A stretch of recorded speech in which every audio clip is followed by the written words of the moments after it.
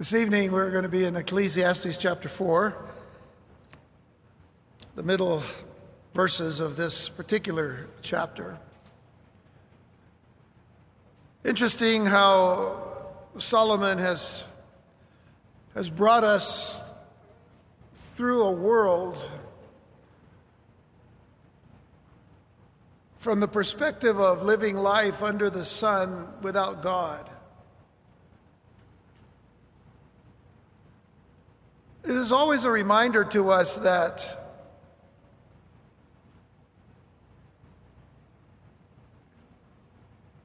the world isn't perfect. That's not God's fault.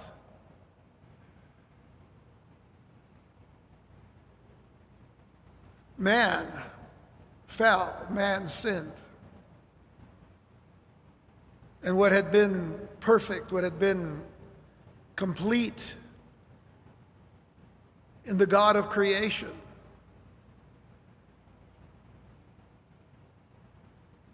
began to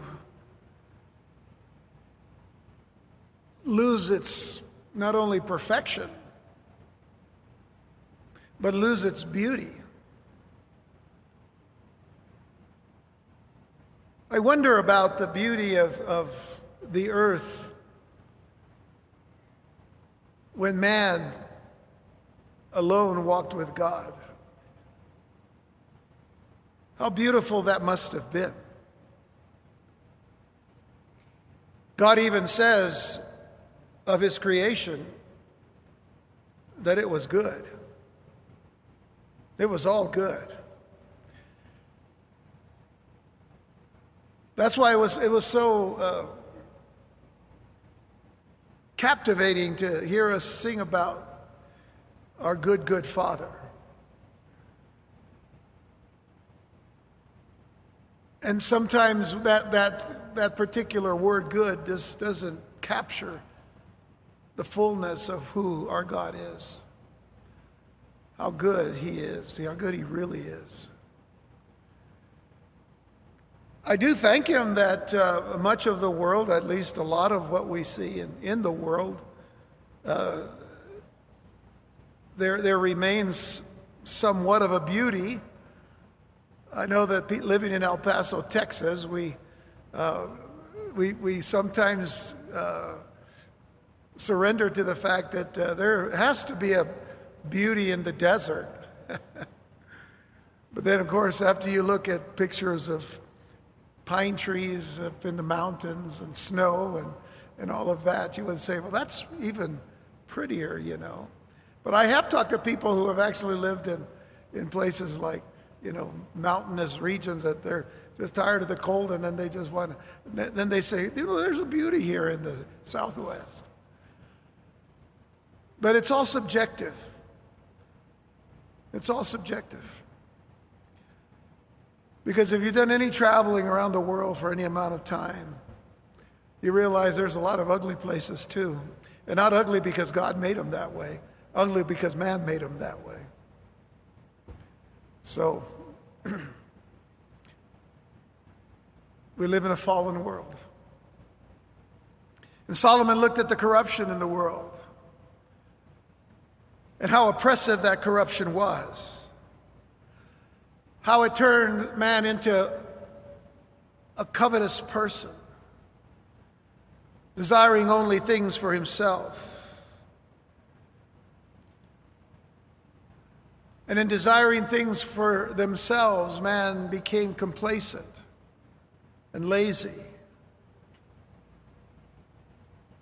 And because there was such a compelling nature in man to want more, it would only seem natural that he would only want more for himself. And this is where Solomon leaves us with this picture of a man who's alone.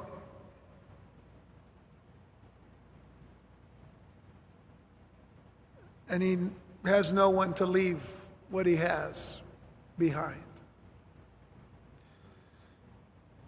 So he says then in verse 9, which is where we're going to begin our study today,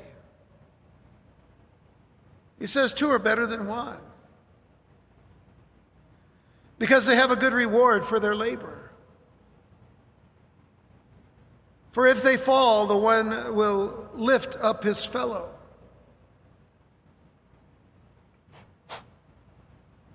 But woe to him that is alone when he falleth, for he hath not another to help him up. Again, if two lie together, then they have heat. But how can one be warm alone?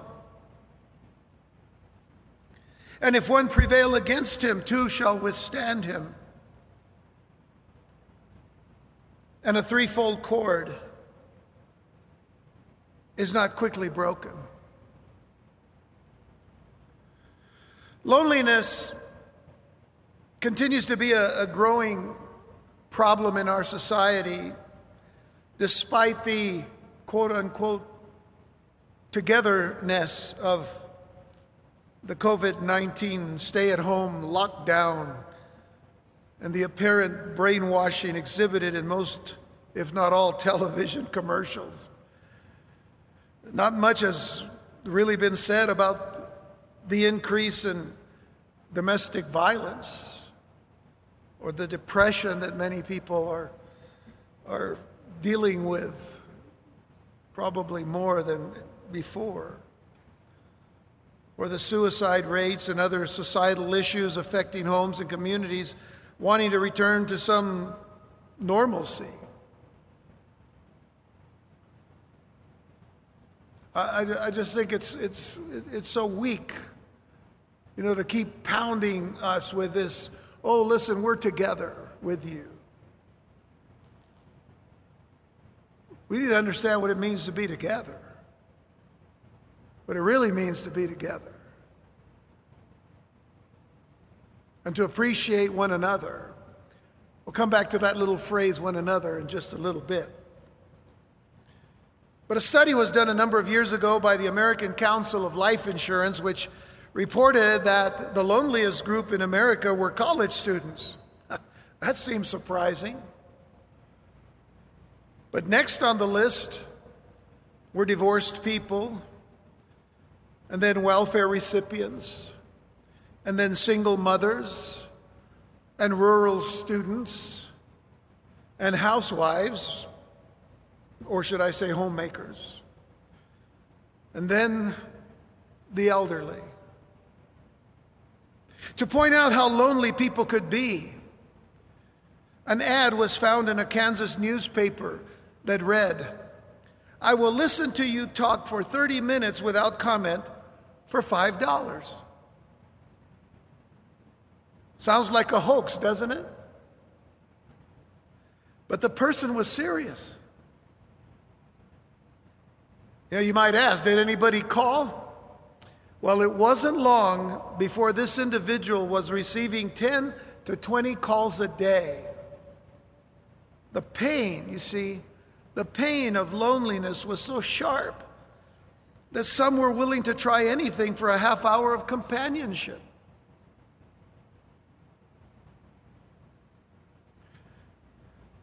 It has been written that after a visit to the palace to visit with Queen Victoria, the great poet Alfred Lord Tennyson commented, "Up there in all her glory and splendor, she was lonely. Nothing, whether it is royal status, wealth, public success, bustling activism, or inconsistent and unreasonable pandemic guidelines, can remove the need that we have for other people." The experiences of King Solomon with that solitary, independent man, as he had been observing oppressive, covetous, and competitive attitudes in a world under the sun without God, that man in verse 8 had caused him to take a good look at the importance of friendship, the importance of companionship, and the value there is in people doing things together.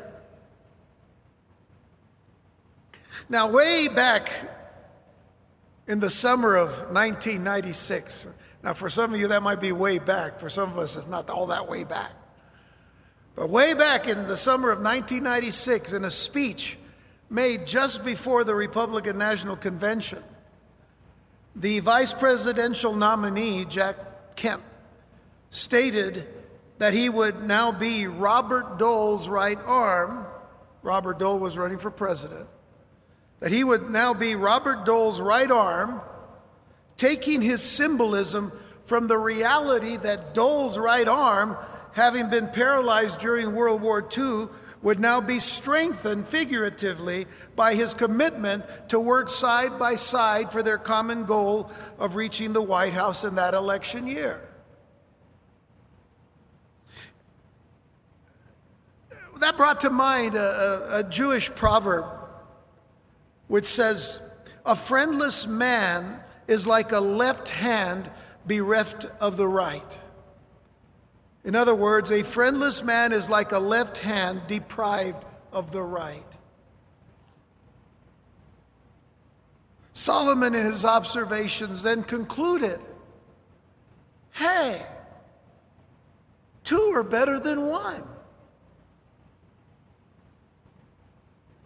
And though many see this passage as referring to marriage, and it's oftentimes a passage used in marriage ceremonies, it is for the married and the unmarried who need to know that it is better not to work or live one's life all alone. And by the way, marriage is not mentioned once in this section, just so you understand. We saw the misery of solitary selfishness in the life of that covetous man who kept everything within his own grasp.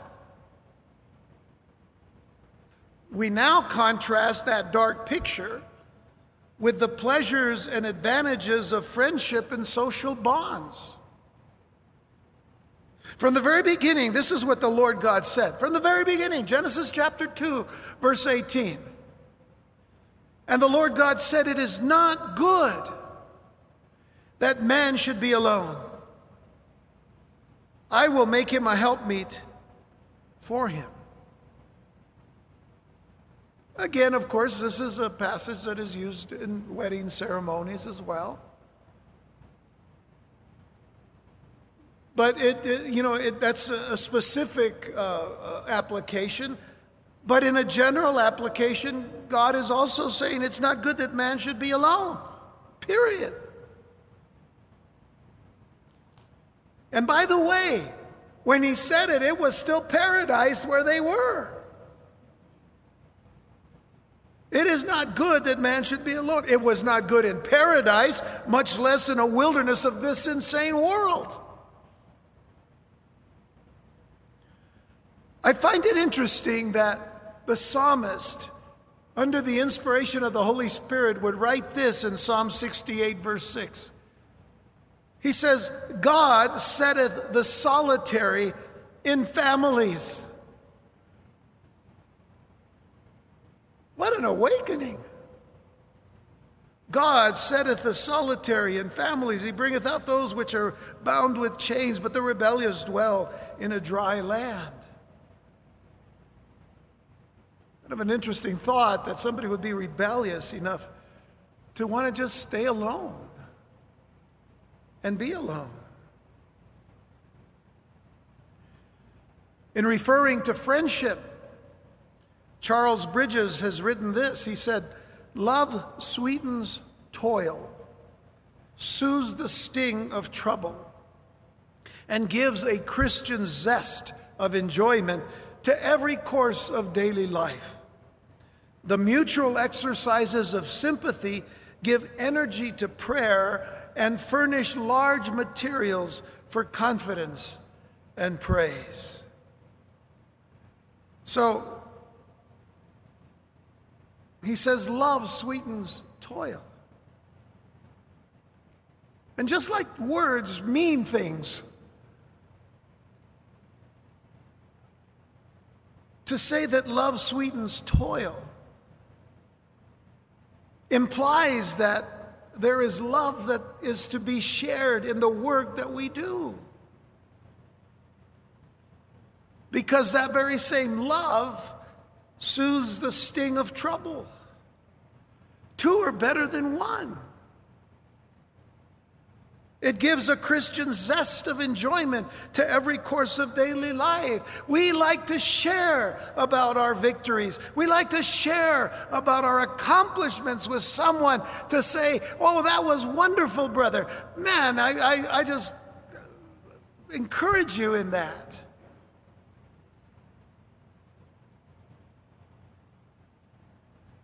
It gives energy to prayer. I'm struggling right now. I'll pray for you. I'll pray with you. That encourages confidence and praise, which loneliness and selfishness and aloneness never can do. Jesus himself, who knew what was in man, we've seen that phrase a few times in the Gospels. Jesus, who knew what was in man, understood this as he ordered his disciples upon that very same wisdom when he said in Luke chapter 10, verses 1 through 3, he's sending out his disciples. Listen, after these things, the Lord appointed other 70 also, and sent them two and two before his face into every city and place whither he himself would come. He sent them two and two. Two is better than one. And therefore said he unto them, the harvest is truly great, but the labors are few. Pray ye therefore the Lord of the harvest that he would send forth laborers into his harvest. Go your ways. Behold, I send you forth as lambs among wolves. When you partner together to share the gospel of Jesus Christ, when you partner together to declare and to proclaim the gospel of Jesus Christ to the lost,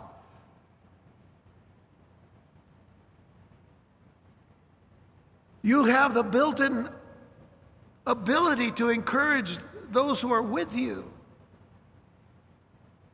Your partner in faith.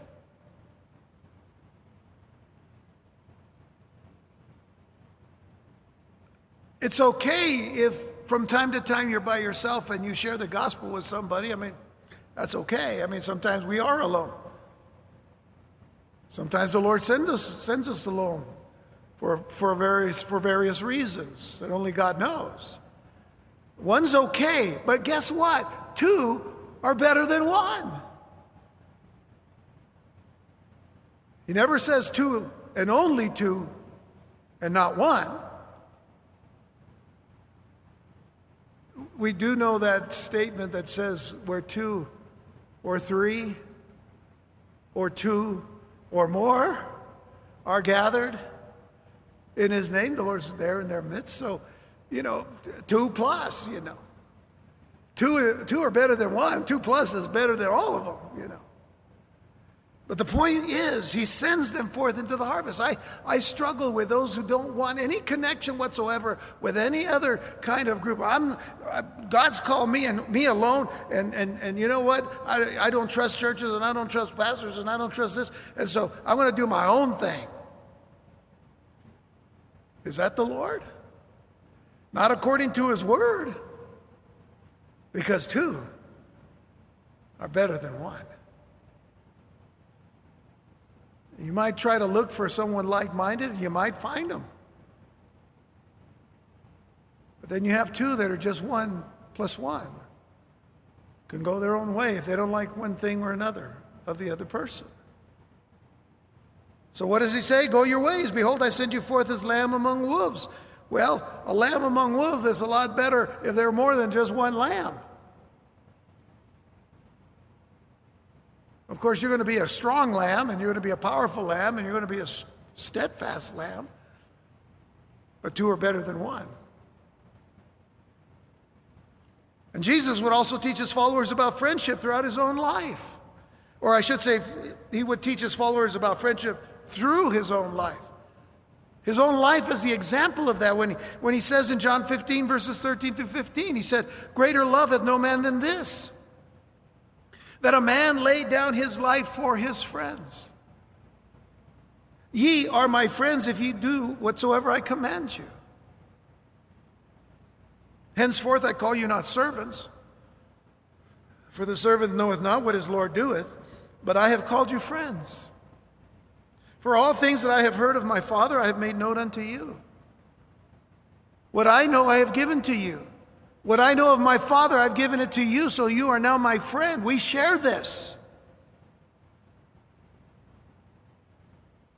And even in the early church, this principle was carried on and through, as we see in Acts chapter 13, verse 2, where it talks about Barnabas and Saul, or who would later become Paul. As they ministered to the Lord and fasted, the Holy Ghost said, separate me, Barnabas and Saul, for the work whereunto I have called them. He names two, Barnabas and Saul. Why? Because two are better than one. And the weaker will always be yoked to the stronger, as we'll see in just a moment. And you've always heard that from me anyway. We'll get to that in a moment.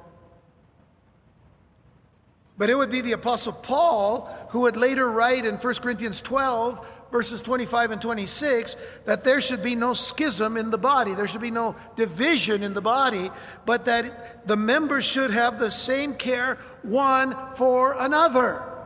One for another. You should be caring for each other. You should be caring for me. I should be caring for you. And whether one member suffer, all the members suffer with it. Or one member be honored, all the members rejoice with it. Someone once observed that in the body, all instruments of action are made by pairs. Hands, feet, eyes, ears, and legs. God didn't just give us one hand, He gave us two hands. Didn't give us just 2 feet or 1 foot, He gave us 2 feet. 2 eyes. Some of us have 4 eyes, some of us have 6 eyes. But the more the merrier.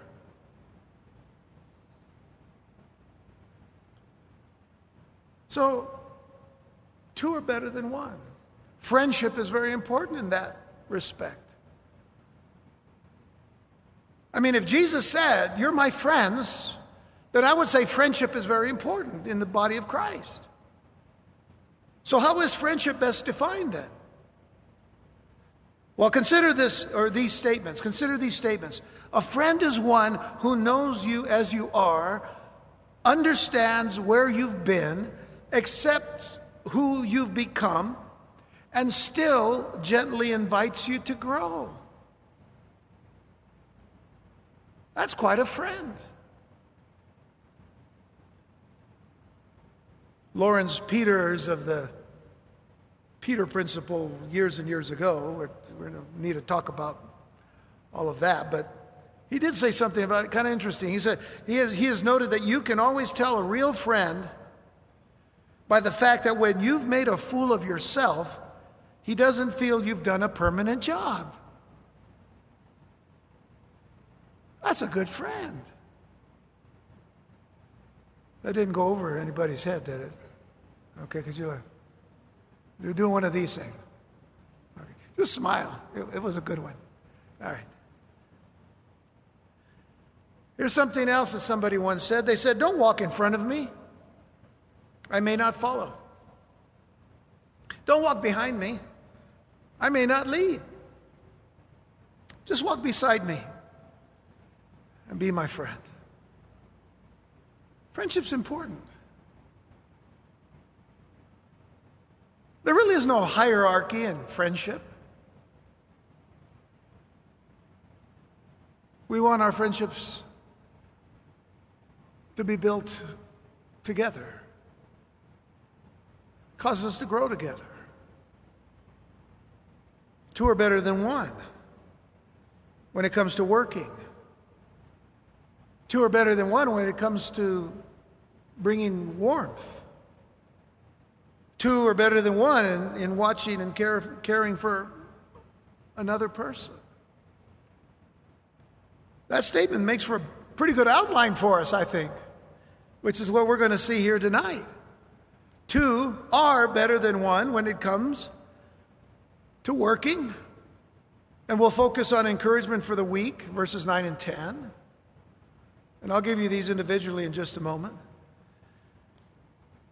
Two are better than one when it comes to bringing warmth, which can be seen as support for the vulnerable, verse 11.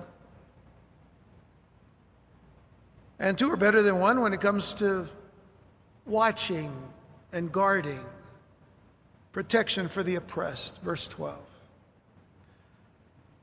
So we begin with the issue of working, or the encouragement for the weak, verses 9 and 10 of our text. Two are better than one because they have a good reward for their labor. For if they fall, the one will lift up his fellow. But woe to him that is alone when he falleth, for he hath not another to help him up. Two people working together get more done than if one works alone. That's pretty obvious, I would say. Each person has something to impart to prevent discouragement. Well, by the way, I think that it's important in this understanding that we as friends, as well as brothers in Christ, brothers and sisters in Christ, should always work toward encouragement and not discouragement. So each person has something to impart to prevent discouragement. Each has something to impart to gain courage in threatening situations. Often when two people work together, one may be stronger or more experienced than the other, but each still needs the other. Although the Lord may not need us, Jesus still wants us to need him. And in effect, he needs us. As he says in a passage that I share with you a lot, from Matthew 11, verses 28 to 30. And if you wonder why I share this with you a lot, it's because I'm still learning this. I still want to learn it. I still want to apply the fullness of this in my life every day. To understand that the Lord is saying to me, as he says to you, come unto me, all ye that labor and are heavy laden, and I will give you rest. Take my yoke upon you and learn of me. So Jesus would be the stronger one. To take his yoke upon us is to be yoked to him. It is to be linked to him. The yoke is a farm implement that ties two beasts of burden together, whether two oxen or two, of those types of animals. A stronger and a weaker. The stronger leads the weaker with that yoke, teaching the weaker what the stronger already knows. Take my yoke upon you and learn of me, for I am meek and lowly in heart. Which says that if we're going to be the stronger, we need not to be weak, we need to be meek. And he uses that term, for I am meek and lowly in heart. Does not mean he's weak. It means he's humbled. Jesus humbled himself, came to this earth, humbled himself, took upon himself flesh, that we, through that which we can see, will experience the perfection of what we cannot see. The love of God for his children. And in fact, the love of God for his creation. Then he says, and you shall find rest unto your souls. I think we should say that more than not, when we work and accomplish something great, even though it was toilsome, even though it was hard, when we've accomplished our work, we can sit back and rest and say, Oh, thank you, Lord. Look at that work. I really did, I couldn't have done it without you, Lord, being with me, but now I can rest in that. We rest as if we were the ones that did all the work, and yet it was Him. I can rest in His work.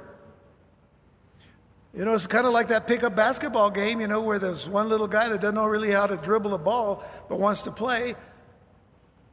And he's always the last one that's picked, and sometimes not even picked at all. But it'd be like Jesus had a team, and everybody got picked on the other team, and Jesus saw us, and He says, you can be on my team. And guess who does all the scoring? Jesus. Dunking, and 3 shots, and the 3-pointers, and there we standing there. And then He throws the ball at us, and we throw it right back in, and then He scores again. And then what happens? The game's over, and we've won 190,000 to nothing. And Jesus says, we won. Yes, we did. Did you score? No, but he was my teammate. And we won. When He was on the cross, guess who wins? Every teammate that identifies with His death, burial, and resurrection. Whew. What a friend we have in Jesus. Remember that old song? Oh, I love that song. What a friend we have in Jesus. One of these days we'll have to sing it. Friends are important in the Scriptures. Naomi had her Ruth. Ruth would later have her Boaz. David had his Jonathan. Paul had his Timothy. And each gave instrumental support to the other. Someone once said, no receipt openeth the heart, but a true friend, to whom you may impart griefs, joys, fears, hopes, suspicions, counsels, and whatsoever lieth upon the heart to oppress it. Friends share all of those things. A friend is not a very good friend if they said, I'd like to share all of your joys with me, but if you have any problems, don't call us, we'll call you. Don't work that way. Those aren't good friends. In Solomon's time, the roads and the paths were not paved, and many times they were not even leveled. Even in the fields that were crossed were many, many hidden rocks. So it wasn't uncommon that many would stumble or fall, experienced traveler or not. And what a joy to have a friend to be there to help you up. But how much more do we need someone when we stumble spiritually? This passage has come up a few times in recent weeks. Another passage I quote quite a bit, both in our study of Ecclesiastes as well as in our study of 2 Thessalonians. But it is always worthy of another mention. So here it goes again, Galatians chapter 6. And I'm going to add one more verse to that. I usually just share verses 1 and 2 with you, but we're going to add verse 3 for just a moment. Paul said, brethren, if a man be overtaken in a fault, ye which are spiritual, restore such a one in the spirit of meekness, considering thyself, lest thou also be tempted. Bear ye one another's burdens. Remember the phrase, one another. Bear ye one another's burdens, and so fulfill the law of Christ. What is the law of Christ? Love. That is the law of Christ. For if a man think himself, verse 3, let's look at verse 3. For if a man think himself to be something when he is nothing, he deceiveth himself. Can we, for just a moment, focus on that phrase, one another? one another. It's not just one.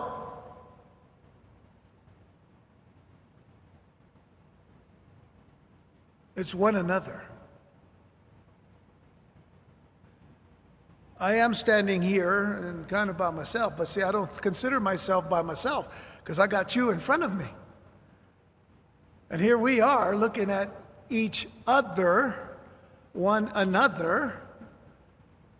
So we're really not by ourselves. If you're watching on live stream, I'm looking at you and you're looking at me. I'm not alone, and neither are you.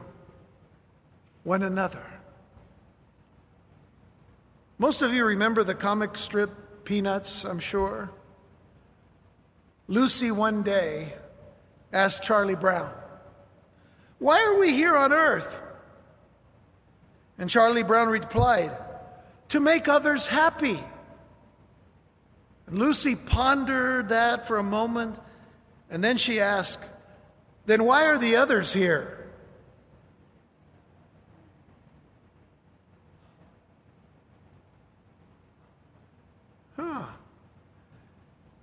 Interesting question.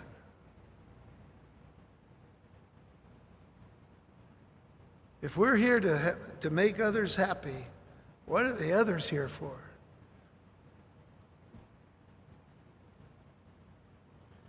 So you see, that phrase, one another, is one of the most important phrases that we find in the believer's vocabulary. Love one another is found at least a dozen times in the New Testament. Love one another. Jesus said that many times. Along with some other phrases that we should remember. For example, James chapter 5, verse 16. Notice what he says. Confess your faults one to another. Confess your faults one to another, and this is a good double. And pray for one another. Confess your faults one to another, and pray one for another, that you may be healed. The effectual, fervent prayer of a righteous man availeth much. What an opportunity. I think I mentioned this past weekend, that if we pray for others, it lessens the burdens that we're dealing with in a great sense, in a great way. And that is exactly what we see here. Confess your faults one to another and pray for one another that you may be healed. Because the effectual, fervent prayer of a righteous man availeth much. Not just to the person you're praying for, but for yourself. Think about 1 Thessalonians chapter 5, verse 11. It says, "Wherefore comfort yourselves together." Notice, comfort yourselves together and edify one another, even as also ye do. To edify one another is to build one another up. We're to build one another up in the faith. I seek to do that each and every time we are here together. To build you up in the faith, to build you up in the wisdom and knowledge of God's word, to build you up, to encourage you to live your life holy, to live your life right before God, to live it so that others may see Jesus in us. That's edifying one another.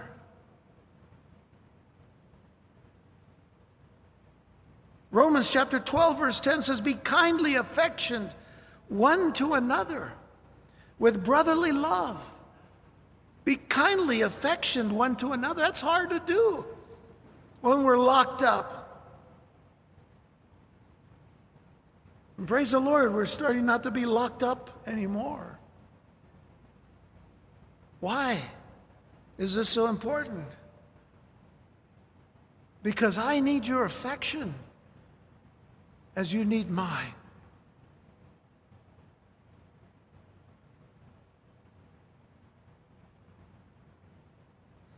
Well, there's another thing here. Here's another double. In honor, preferring one another. In honor, preferring one another. I want you to be more honorable than me. I want to prefer you in honor above myself.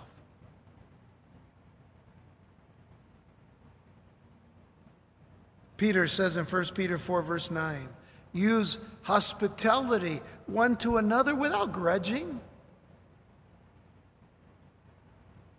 You know, for the longest time, we couldn't have visitors, right? I mean, we couldn't have visitors come to our home. So, you know, we stayed in most of the time. If we really wanted some company, we go to Walmart. So at least you see about 7,000 people there. All social distancing, right? Yeah, right. Okay, well, we've had enough of Walmart. We better go to Lowe's now. I did that one day not too long ago. Went to Walmart and then I went to Lowe's, man. And it was like, everybody in El Paso's here. Because they just want to get out and see people and be around somebody, even if it's 6 feet away. You know, crazy, isn't it?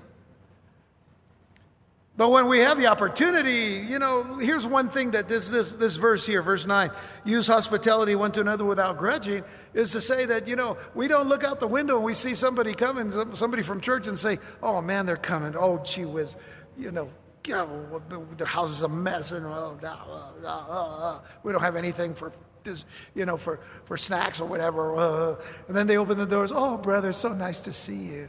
But inside you're just grudging. You know. That's crazy.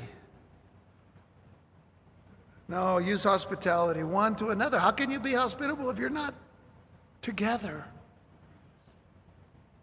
Here's something that we need to remember as believers in Jesus Christ. What Paul said in Romans 15, verses 1 and 2. He said, we then that are strong ought to bear the infirmities of the weak and not to please ourselves. Let every one of us please his neighbor for his good to edification. That's hard to do in this time of the pandemic. Hard to do. But in effect, we're commanded to do so.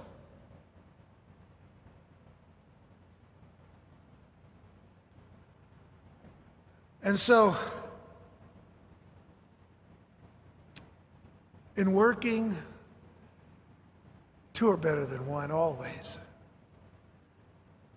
And when it comes to bringing warmth, we need to remember to support the vulnerable, as that last passage in Romans 15 kind of leads us into. Verse 11 of Ecclesiastes 4 says, again, if two lie together, then they have heat. But how can one be warm alone? Now, I've never lived up in like Alaska or, you know, any place where it's really cold and, you know, toward the North Pole kind of thing. But, you know, I've read, and I'm sure we probably all learned this as in school, you know, that, you know, people that live in igloos, you know, and have, you know, dogs for, you know, sleds and stuff, that at night when they get into their igloos, which are made out of snow, out of snow and ice, that they get in there, and the way they warm themselves is they got their dogs in there, you know. That's where that phrase 3 Dog Night came from, you know. How many remember 3 Dog Night? You know, look at all the old people. Yeah, they're all here. Man, oh man, yeah. Mama told me not to come. Anyway, so but that's, you know, 3 Dog Night. You know, it's a 3 Dog Night. We need 3 dogs in here, you know. Ooh, it's a 5 Dog Night. Get some more in there. Okay, so you got the idea. So, you know, warmth, I mean, we share that warmth. So again, if two lie together, then they have heat, but how can one be warm alone? How many of you today consider yourselves exposed and unguarded? Vulnerable. Not only to the elemental circumstances, but to the mysteries and the injustices of life in this world. Though this verse reminds us of the conditions that travelers were exposed to in the Middle East and how they needed to gain warmth from one another during the cold desert evenings, it points out for us as well the vulnerability many face alone. Starting a new job, going to a new school, whenever school opens, being in a hospital waiting room, or sitting in a courtroom waiting to testify. Hey, those could be cold places. Of course, those who work in the courts today, they're working out of their homes today too. So, who was it? Spanky, did you mention that, the one good thing about the pandemic is we don't have to do jury duty? Is that what it is? Okay. But at times like these, where people are going through this vulnerability of something new or something, tragic or something painful, we need a friend. Two are better than one here. The Lord has promised His children that He would never leave us nor forsake us. And so in Him, we're never alone. There may be times when we have to depend upon the Lord's presence. The good thing is, He's always present, because He said He would be. And how could He not be if He's a God who is in every place at every moment? Omnipresent is the theological term. He provides that still small voice, like He did for Elijah. When Elijah thought he was alone, and a still small voice came to Elijah. And soon after, God provided him not only the voice of His own presence, God provided Elijah with a friend. His name is Elisha. Turn to 2 Kings chapter 2 for just a moment. 2 Kings chapter 2. And this is real easy to remember. 2 Kings 2, beginning at verse 2. But it's going to be verse 2, verse 4, and verse 6. So 2, 4, 6. 2 Kings 2, 2, 4, and 6. Verse 2. And Elijah said unto Elisha. Now, by the way, Elijah is getting ready to be taken up, to leave this earth. So with that in mind, consider this. And Elijah said unto Elisha, tarry here, I pray thee. In other words, wait here. For the Lord has sent me to Bethel. And Elisha said unto him, as the Lord liveth, and as thy soul liveth, I will not leave thee. So they went down to Bethel. They went down together to Bethel. Skip over to verse 4. And Elijah said unto him, Elisha, tarry here, I pray thee. For the Lord has sent me to Jericho. And he said, as the Lord liveth, and as thy soul liveth, I will not leave thee. So they together came to Jericho. Verse 6. And Elijah said unto him, tarry, I pray thee here, for the Lord hath sent me to Jordan. And he, Elisha, the protege to Elijah the mentor, said, as the Lord liveth, and as thy soul liveth, I will not leave thee. And they too went on. It's a beautiful picture of God providing for us the friendship that we need in the midst of our vulnerabilities. Not that Elijah had many vulnerabilities. He actually did. I mean, we saw that pretty clearly after he destroyed the prophets of Baal. I mean, there was a power in what had happened because God did all of that, but then he hears that Jezebel is coming after him, and Elijah's on his high, just running, getting out, trying to find a place to hide from who? Jezebel. Alone, yeah, there he was vulnerable. But aren't we all, to some extent, to some degree? Why we need each other? Why we need our spouse? Why we need our friends? And then there's the issue of watching, protection for the oppressed. Verse 12 of our text, it says, "And if one prevail against him, two shall withstand him. And a threefold cord is not quickly broken." It was always dangerous for anyone to travel alone, so most traveled in groups. More people today fear some kind of attack when traveling now than ever before, whether it be due to terrorist threats or just the lawlessness of people nowadays, and now even viruses and the like. People are afraid they don't travel. Travel industry has really suffered. But even in the spiritual life, we have an adversary. Even in the spiritual life, we have an adversary who is determined, he is relentless, and he is clever. And we need someone to strengthen us in times of struggle through prayer, through support, and through counsel, because we cannot do it alone. We cannot do it alone. Solomon began by pointing out the one in verse 8, right? That one selfish, comfortless man. And then he pointed out the benefits of two together in verses 9 through 11. But now he closes with three. Now he closes with three. One cord could be easily broken.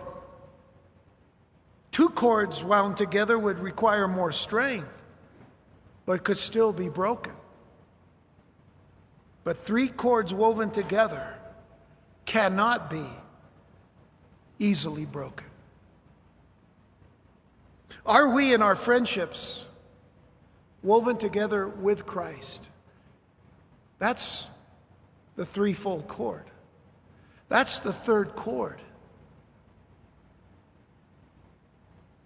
Jesus, who has wrapped himself around the two who are better than the one.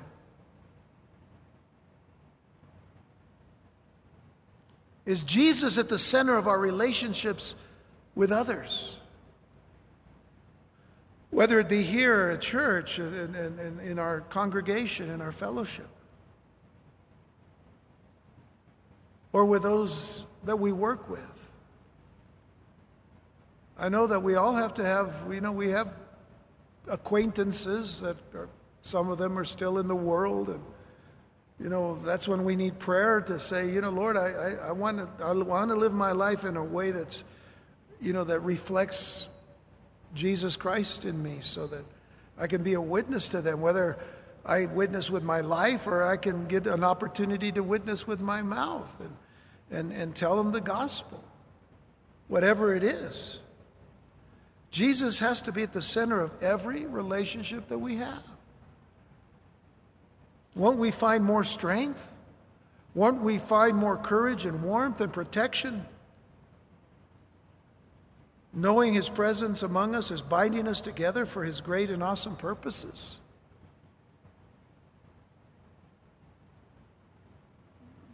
That's what we need to concentrate on. That's what we need to ponder. That's what we need to meditate upon. Is the strength, the courage, and warmth and protection that we have, knowing that his presence in our lives with those that we have fellowship with or that we have an acquaintance with, is binding us together for God's great purposes.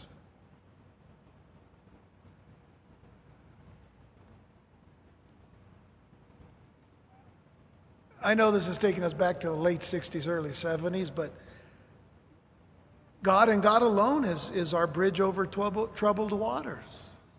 He alone. He alone. The Lord Jesus Christ is alone our bridge over troubled waters. And in this world, we will find a lot of troubled waters. Sometimes the moment we open our eyes is getting up in the morning. Going out the door. Time and time again through this pandemic, I've been saying we live in a world of risk. Every day's a risk in a fallen world. We should trust the Lord Jesus Christ in it.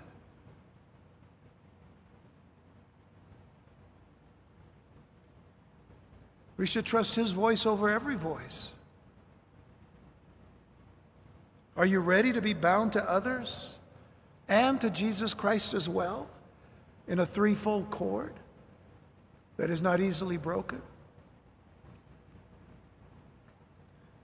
I would hope that that's what would become of any friendship we have with acquaintances who are still in the world, because we don't want to adopt their world. We don't want to adopt their way of thinking or their way of doing things. But do we love them enough to see them eye to eye so that one day the binding cord of Jesus will bind us together in the love of Christ? Let me leave you with 3 verses from Proverbs. Proverbs 17 and Proverbs 27. And the number 17 will come up 2 more times. Proverbs 17:17. Easy to remember.